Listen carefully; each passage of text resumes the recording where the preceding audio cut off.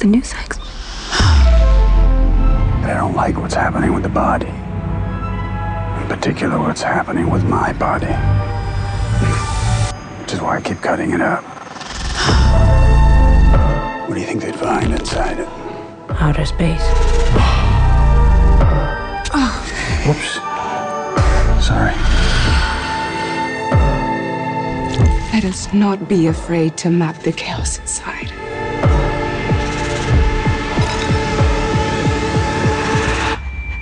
Let us create a map that will guide us into the heart of darkness.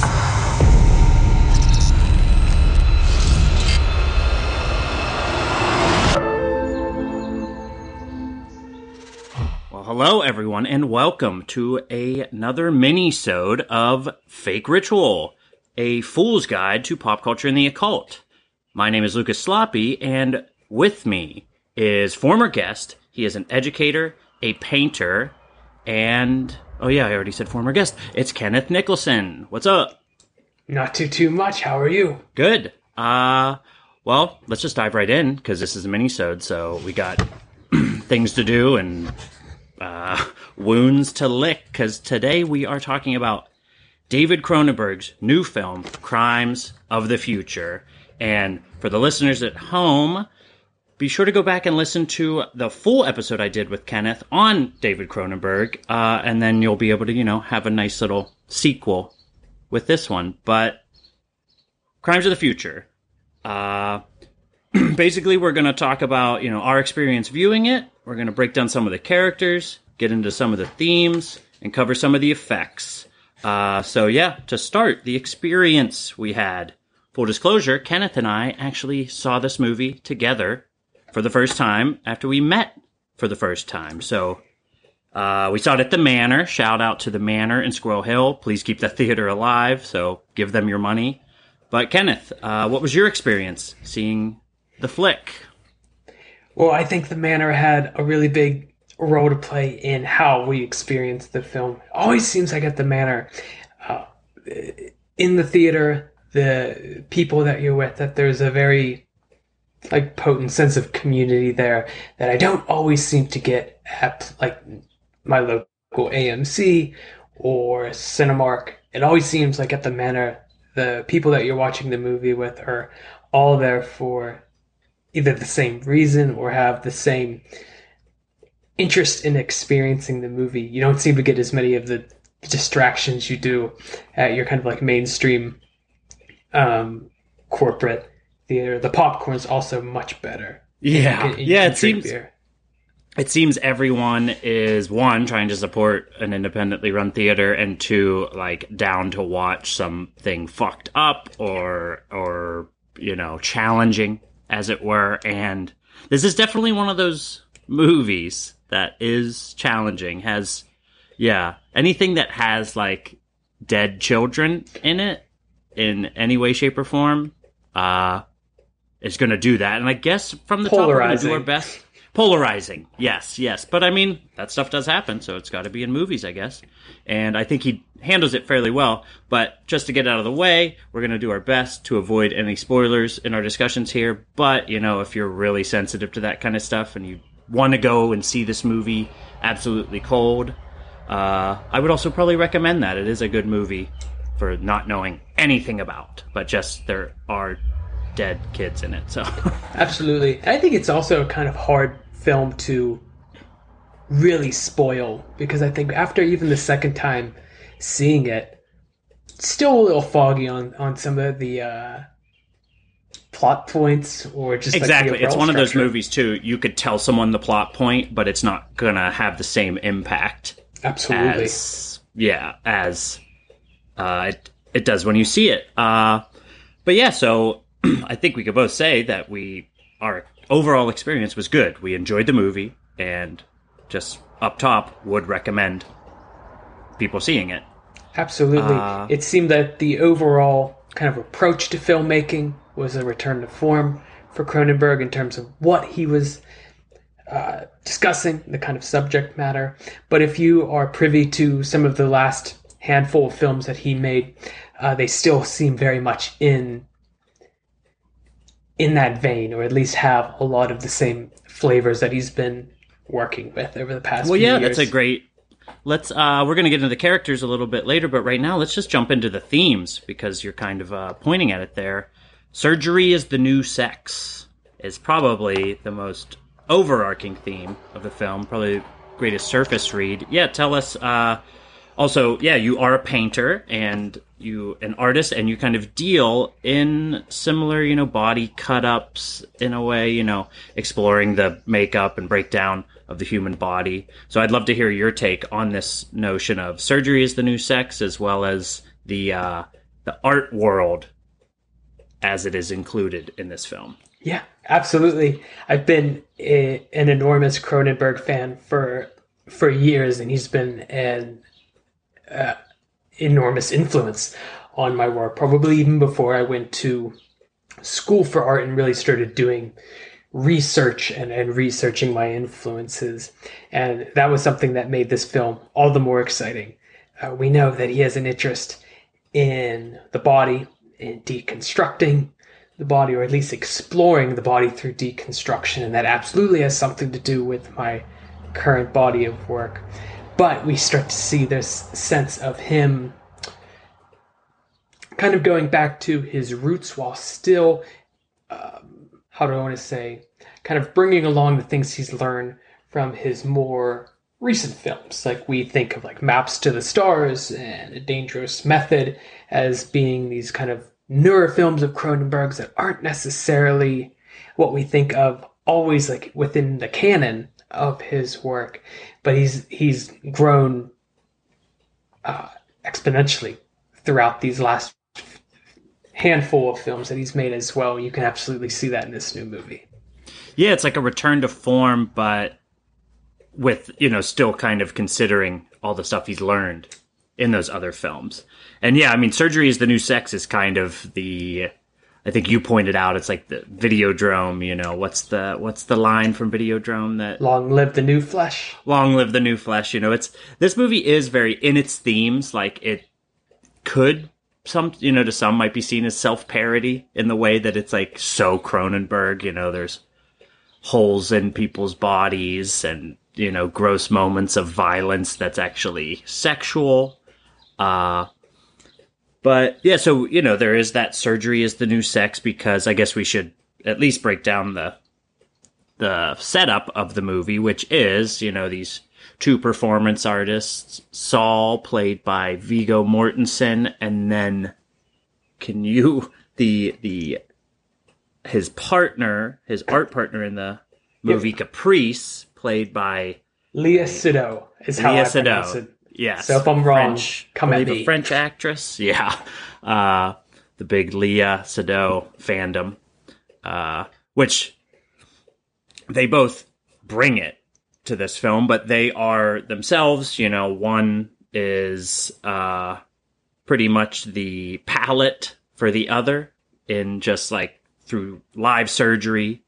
Viggo Mortensen is performed upon by Caprice, and it's, done in a very art gallery way with all these, hip, freaks hanging about, judging and filming and everything.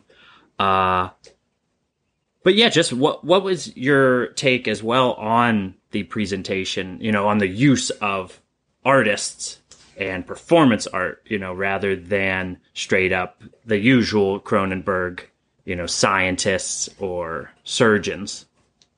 So with those earlier films where we've seen surgery or the body or different types of, his characters are always specialists in some way, with either in science or one of the other, and the many interests that he has. But there's always artists mixed in with that. So we think back to like Brundle in The Fly, to like Dead Ringers. There's always this elevated like artistry to what main characters have. Well, yeah, too, in this movie, might as well get a little more into the characters, because as you're saying, there's kind of a like one-for-one. Viggo's character in the film can really be interpreted as Cronenberg himself, in that he's kind of having to deal with, maybe this possible censorship with this new Vice unit.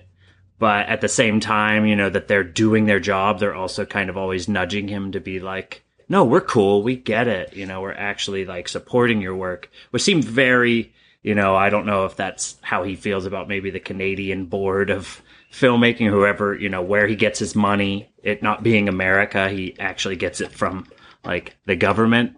So yeah, you know, obviously that character, Saul, the main character, but, yeah, what were some of the other standout characters for you? So, I think... And also gush on Vigo as much as you want, because this movie kind of made me fall back in love with him. Incredible. This is not the first film that he's done with Cronenberg, and they have such a shorthand together. He's one of those actors, when he works with Cronenberg, every character always feels so unique. I never really think back to him like, oh, he's just doing History of Violence, or he's doing Freud.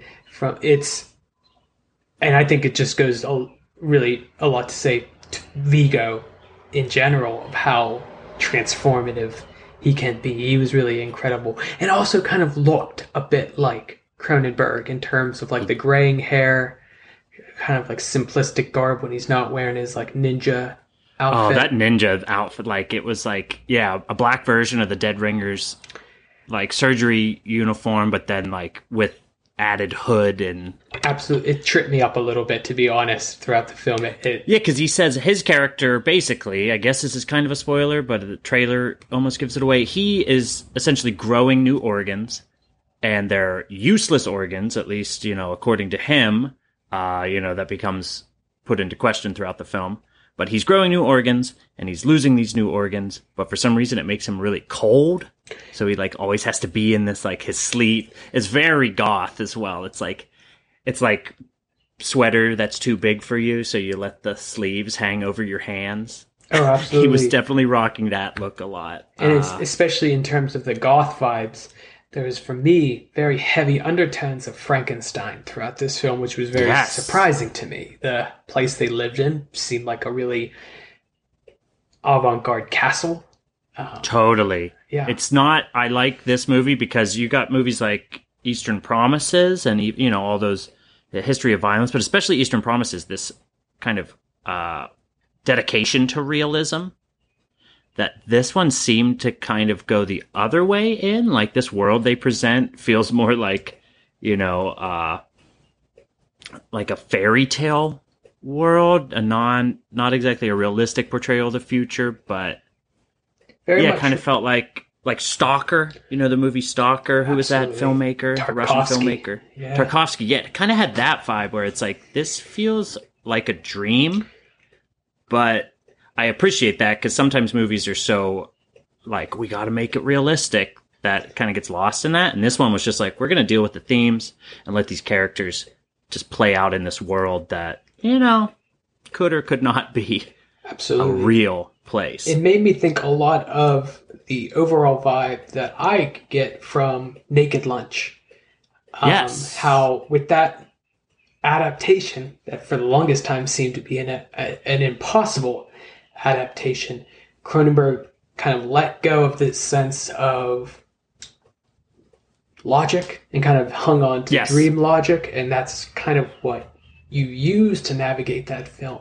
And same way here, you kind of get a sense early on that if you are confused or if something seems kind of illogical, that hanging on to that is not going to help you work through the film, that you kind of allow things to kind of move in these like unique directions. I think starting off with the boy in the beginning of the film is such a great way to do that, that you're introduced with this sense of like body anomaly, and that's what is going to kind of set the overall tone for the film.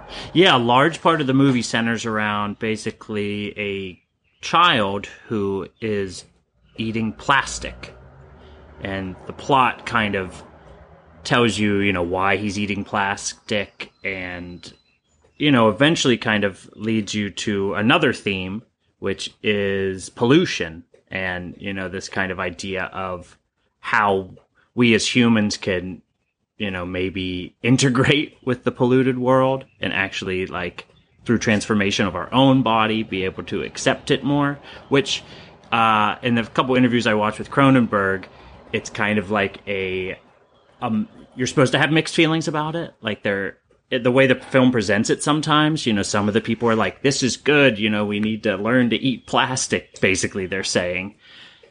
But it's also kind of, like, cynical in a way, where it's like, well, we're not going to be able to actually, like, clean this planet up, so I guess we're going to have to, fuck ourselves up and meet the planet where it's at, rather than reversing all the stuff we've done. Which I just thought was...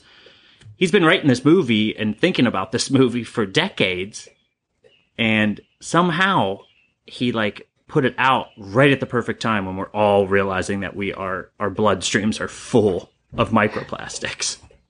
So you had mentioned this idea of the Earth changing the characters, and so it's having something to do with pollution, and I think that's, for me, one of the, like, interesting kind of parallels in the film of the sense of pollution, or the way that we've transformed the Earth has now kind of caught up with the characters, and now we're finding that we are evolving to try and survive this environment that we've created. So no longer is pain going to be so much of a kind of like working mechanism of the body, but things like the digestion of what our surroundings are very much becomes this kind of like new evolutionary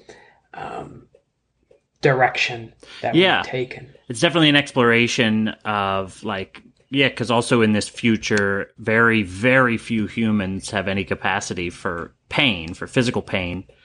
And it's almost kind of seen as evolution has led us there, where it's kind of like, all right, like, pain served you for a while, but now we're in a situation where that's definitely relatable, where it's just sometimes, like, the suffering of modern living is sometimes just like, if this didn't bother me, that would kind of be nice. I could just, like, not dwell in these painful moments, or just, like, the physical, literally, like, the cancer that this world gives you and all these diseases. It's like, is pain really serving us anymore in the modern age? Absolutely. I mean, I guess that's kind of, a lot of the time, Cronenberg's questions are often like, pretty much like, is what we think is wrong with us actually wrong, or can we somehow transform it into something that works for us? I think when we kind of see that sense of, like, a recurring theme with Cronenberg, there's a like, transgression going on. So we think of, like, with Crash or Existence, you have this new way of life that is on, like, kind of the outskirts of what's acceptable. So we think with Crash, we have these individuals who can only connect with each other over the kind of death drive, literally, of, like, the kind of bar crash, which has become so common anymore. It's become a way of life. And same way with Existence, with the idea of technology not only fusing with our bodies, but changing our consciousness and how we live the narrative of our lives as well, whether that's something to be rebelled against or to be embraced. Mm-hmm. We get that exactly here. The idea of, if our bodies are changing and creating these new organs, can you find a way to make that a part of your life, or do you consistently try to work against what nature is pushing you towards as well? And I think Cronenberg, like you said, is, with this film, very not indifferent at all, but very ambiguous in terms of what he thinks the answer should be, because I don't think it's necessarily black and white, but that's something that he's always interested in kind of diving into, which is that gray area. Yeah, it's kind of what, it's like, his films aren't necessarily overtly occult. They don't always deal with like supernatural. Like they're not as blatant as something that would, include a witch's circle and demon summoning or, ghosts and all that. But at the root of his filmmaking is an occult idea, just like you're saying, of kind of this alchemy of, how do we take something that is bad and make it good, or even like in a reverse way, is this thing that we think is good actually like harming us, which I feel like is something that is explored, within occult circles, just the kind of idea of, even within like something like Satanism, where it's like, oh, let's take this thing that we've been told is bad and actually look at it as good. So, I mean, I'm just trying to put like a nice little cap on, the Cronenberg, just like ethos, because I feel like it's not as blatantly occult as other things, but at its core, it is very much about, hidden meanings. And right there, I think that's it. Like the idea of the occult at its core being about exploration of the hidden aspects of our life, or the hidden possibilities of our life. That right there is what Cronenberg has always been interested in. And I think it's that kind of like combination of the body with the other. And in his case, the other is often malicious or scary. But in almost all cases, it's like the human aspect of it that always ends up being the antagonist, or at least the part that is like most odd. Well, yeah, I mean, that's probably the best place to end our discussion, because, I mean, this is a new movie, and there, is so many angles to cover. We can't squeeze it all into one minisode, but I think we did all right. But, Kenneth, any final thoughts, pertaining to the film and, something for the listeners maybe to take with them? Sure. So if you end up seeing this film, which I highly recommend, you do go check out, especially if you can go see it in an independent theater, really in any theater, would be the ideal experience. If you walk out of this film and are interested in exploring types of performance art or just visual art that may have influenced this film, there was a few artists that really came to mind while I was watching the film that I took notes on. The first one being Orlan, who's worked with concepts of surgery and body transformation as well, but also Patricia Piccinini in terms of dealing with how the body would change in relation to our environment. Carolee Schneemann, always in terms of performance art and the body, comes to my mind. But even Chris Burden came to my mind a little bit in terms of what how do I want to say, the possibilities of art, or what makes something art that would seem either ordinary or to some grotesque, because it comes up a couple of times in the film, and that's not necessarily a new question at all, but this film definitely takes a new spin on answering it. Right on, yeah. So listeners, please check out all those very hard to pronounce, but, Googleable names. So, no excuses here. But thank you, Kenneth, again, for coming on the show and dealing with the secret technical difficulties that hopefully I was able to hide from the listeners completely. No worries. Thank you for having me. Thanks for going to check out the movie with me as well. And like I said, that sense of community in watching these odd filmmakers always heightens the experience. Yes, I love a little discussion before, a couple arm nudges during, and then, a nice little breakdown afterwards. Me slapping my knee at various parts of the film. Us laughing at times. Yeah, we weren't sure we're for being laughed at, but, that's Hollywood, baby. Yep. But any thing you want to promote, or any way for the fakers to follow you? Oh, you can follow me on Instagram under the name Grossferatu with 3 S's. I will be showing my work around the area in Pittsburgh and other tri-state locations. I saw you suppose. posted. Didn't like the Warhol or something choose your classes that's collages, and are they up right now? Yeah, man, the class chose those too, which was like even more moving that they liked the assignment. It's like one thing when you are like discussing certain subject matter, like regarding art with people that you know enjoy it, but man, when you have to like teach about certain types of art, there's always like a really good chance no one cares or enjoys it. And I got the chance to work with the youth program committee, I think it's called, at the Warhol. We were working on collages and talking about the idea of like the cut up and different influences that I've had. Definitely talked about Cronenberg a little bit, and their work that we made during that workshop is currently up in the windows when you pass the Warhol, up in these kind of like vinyl displays. So absolutely go check out their work. They are like high schoolers who are That's incredible. Incredibly talented. Because I saw it, I was like, this looks pro. This looks like thought-provoking and interesting and fun.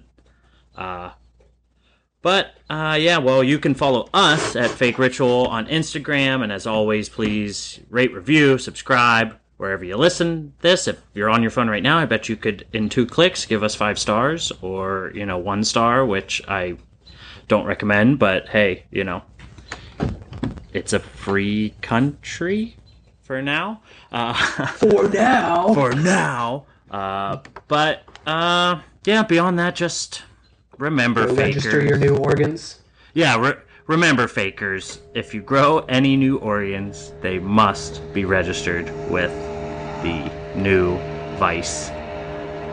What was it? New Vice unit? New Vice? New Vice, something like that. All right, folks. Bye.